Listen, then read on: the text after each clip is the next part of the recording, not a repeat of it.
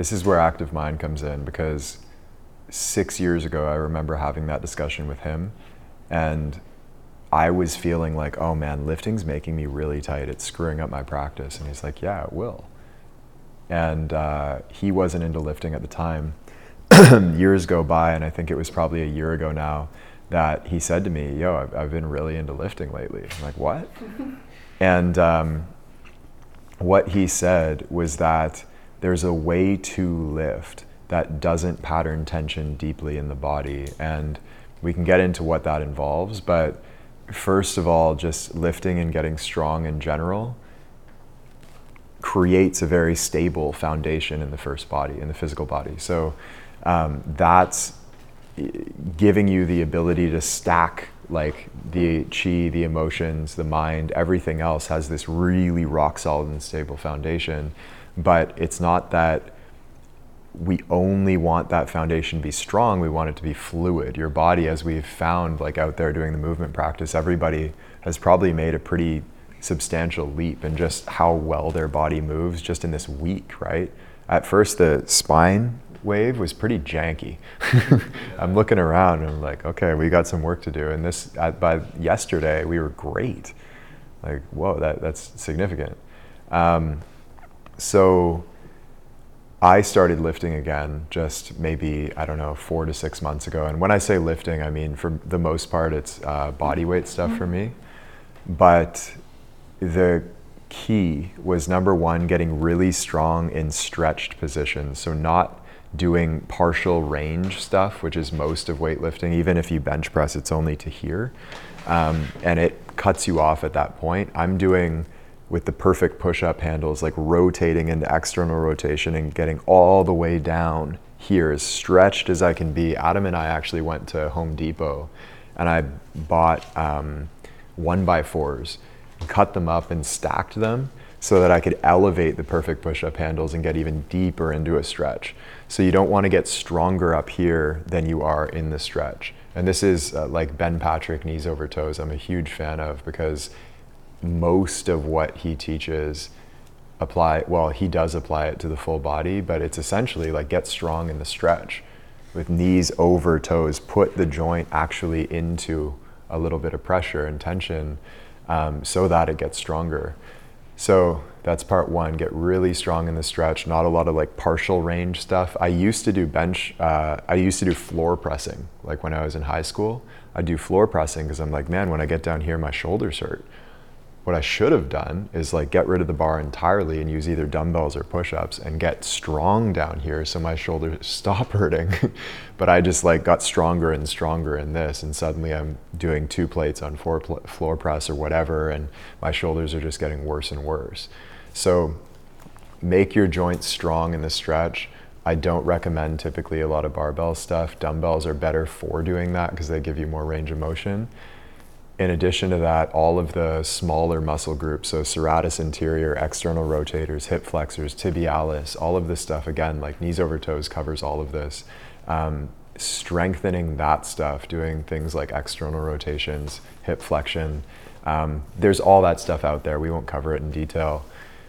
That will, again, really fortify all of the connecting points in the body so that energy can flow smoothly through it.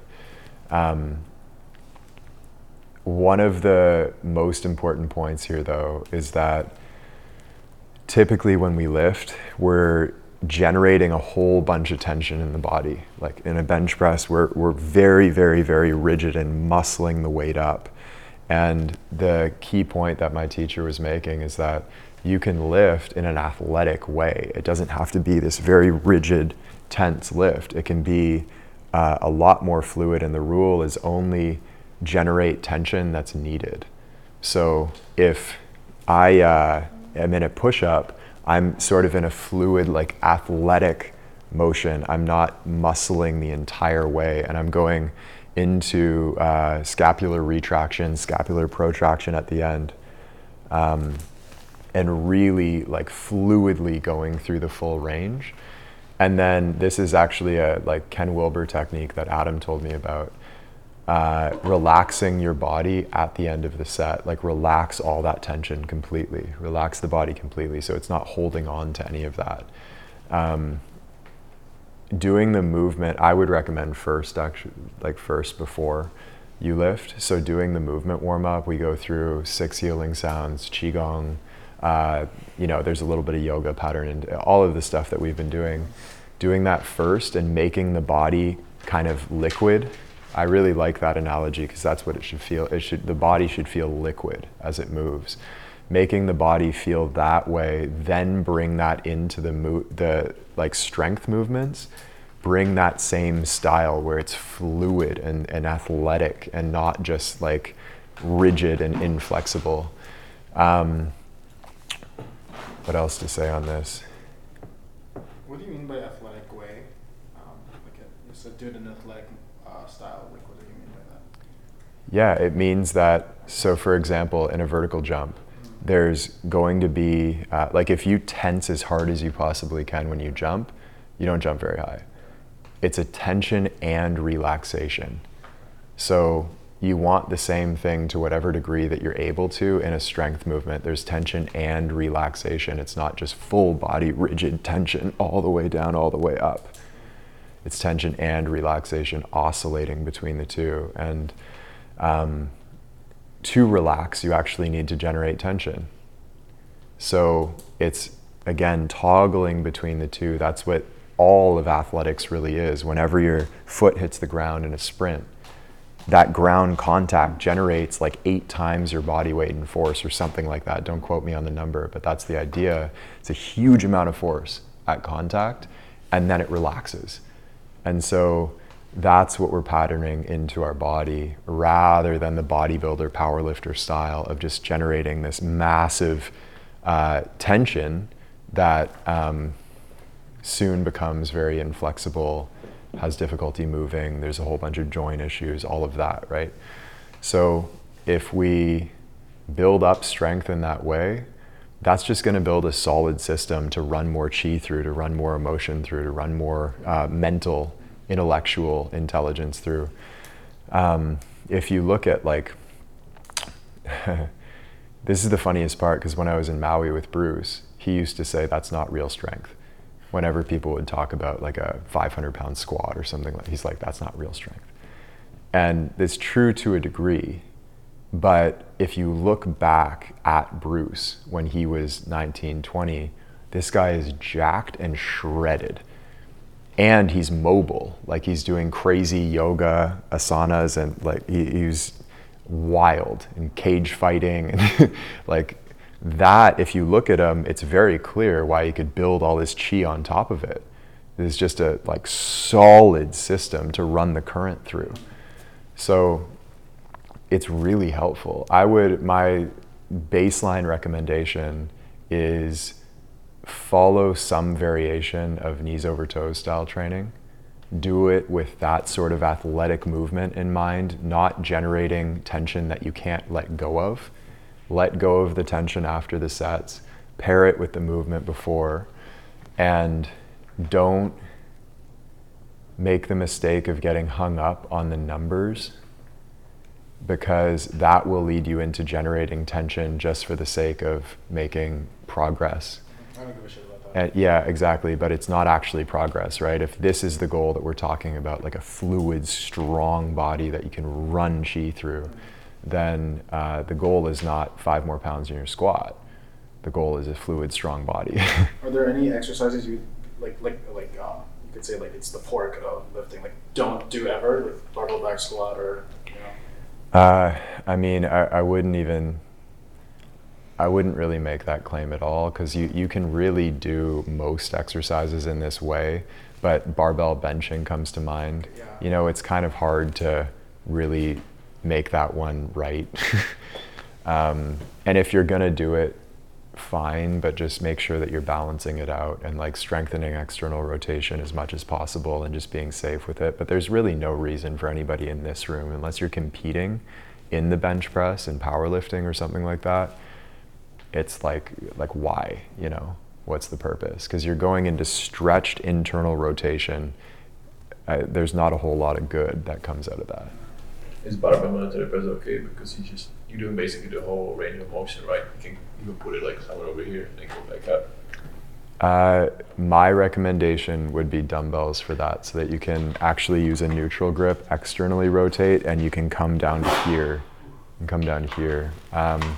Once you get good, you can work up to things like, I'm a huge fan of getting really good at moving your body through space versus moving a weight through space. So things like, again, this might be something to work up to, but handstand push-ups, even if your feet are up against the wall, and if you have parallettes, you can get down to here and do the equivalent of a military press, but upside down.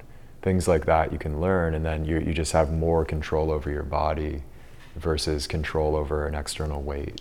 So if you've got athletes, like especially in football, where you need to put them through a phase of muscle mass accumulation, would that just be a conflict of interest, or is there a way to successfully get them bulked up while still being in the fluid way?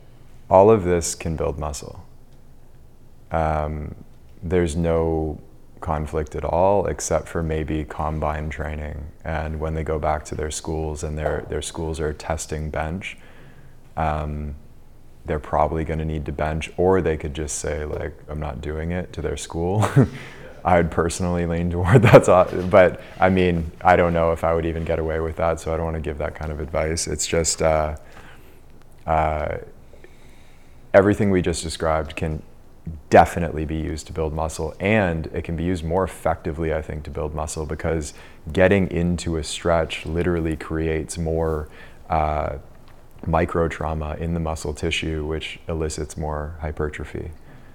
Yeah. And even actually, I remember just reading an interview with Mercola and Tom Brady's trainers, like, because Brady, like, if he's studying Brady's training, doesn't do any of the weightlifting stuff. He's like, yeah, we just do some training with the arm and like band exercise or like whatever he does, and like he can still bench press 18 times, so it's like not a problem. So I think my lesser opinion is like, just you can do that stuff and then just train, and then every now and then see how many bench press reps you can do, so then you don't practice bench press regularly.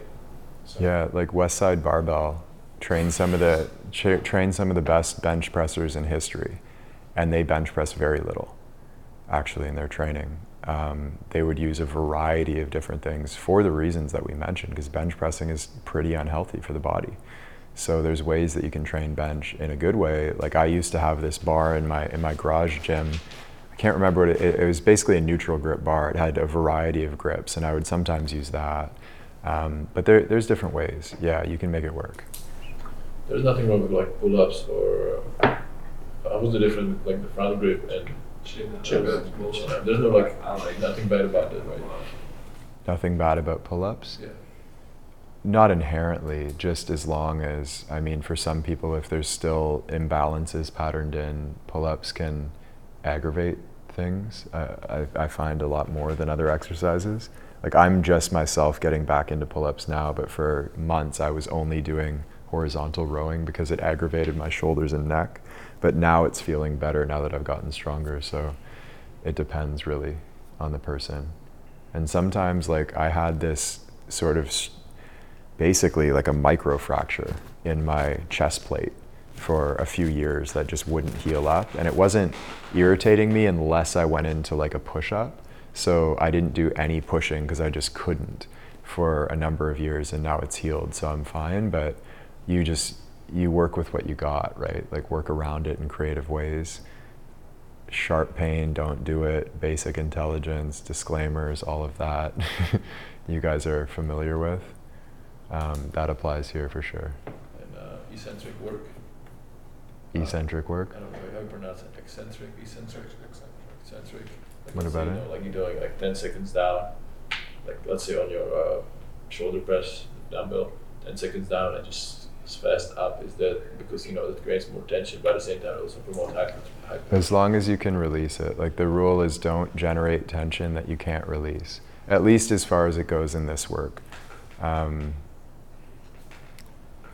If you can't release it after, then don't generate it. Yeah.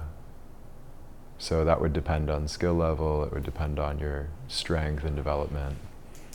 Anything you would recommend for after the workout? Just regular like stretching and or like qigong or anything like that? Yeah, exactly. So the way that I sequence it is I do the qigong yoga movement, I do the horse stance, and then I go into strength training, and then afterwards I'll finish up with stretching, breathing, like laying down meditation. I have all kinds of like little tricks that I use, like little tools. So there's a thing called a chi swing.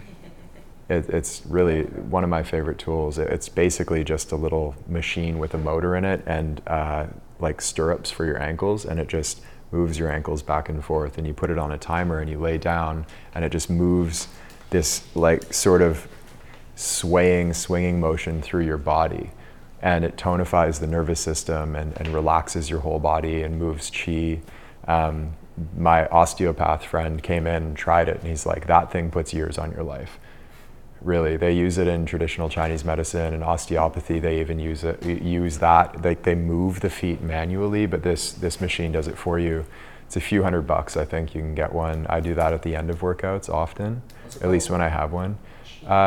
Chi swing, or swing machine, sometimes it's called. I use when I'm doing the 6 healing sounds, and I have a few other like fascial sort of like subtle shoulder, neck, back rotation movements. I do this little warm up on a vibration plate at home. Again, it's a few $100, and you stand on it, and the vibration is sort of like a hyper amplified version of the bouncing and hopping and the heel taps that we do during movement. So it just frees up all of this stagnant chi. It sends this vibration through your whole body. So I'll do like a 10-minute sequence of different, light qigong stuff on there. Then I'll progress to the movement. Then I'll do strength work. Then I'll do stretching. Then I'll end on the chi swing. Hey, it's Taylor. I hope you enjoyed today's talk. And if you did, the best thing to do right now while it's fresh in your mind is head over to deepgame.com and join us in our free masterclass, where you'll learn all of the fundamental principles of the part of basketball that's played with the mind. We've had players call this the best hour of basketball learning of their lives, and it's completely free right now. So head over to deepgame.com, join us. Once again, it's totally free, and I will see you there.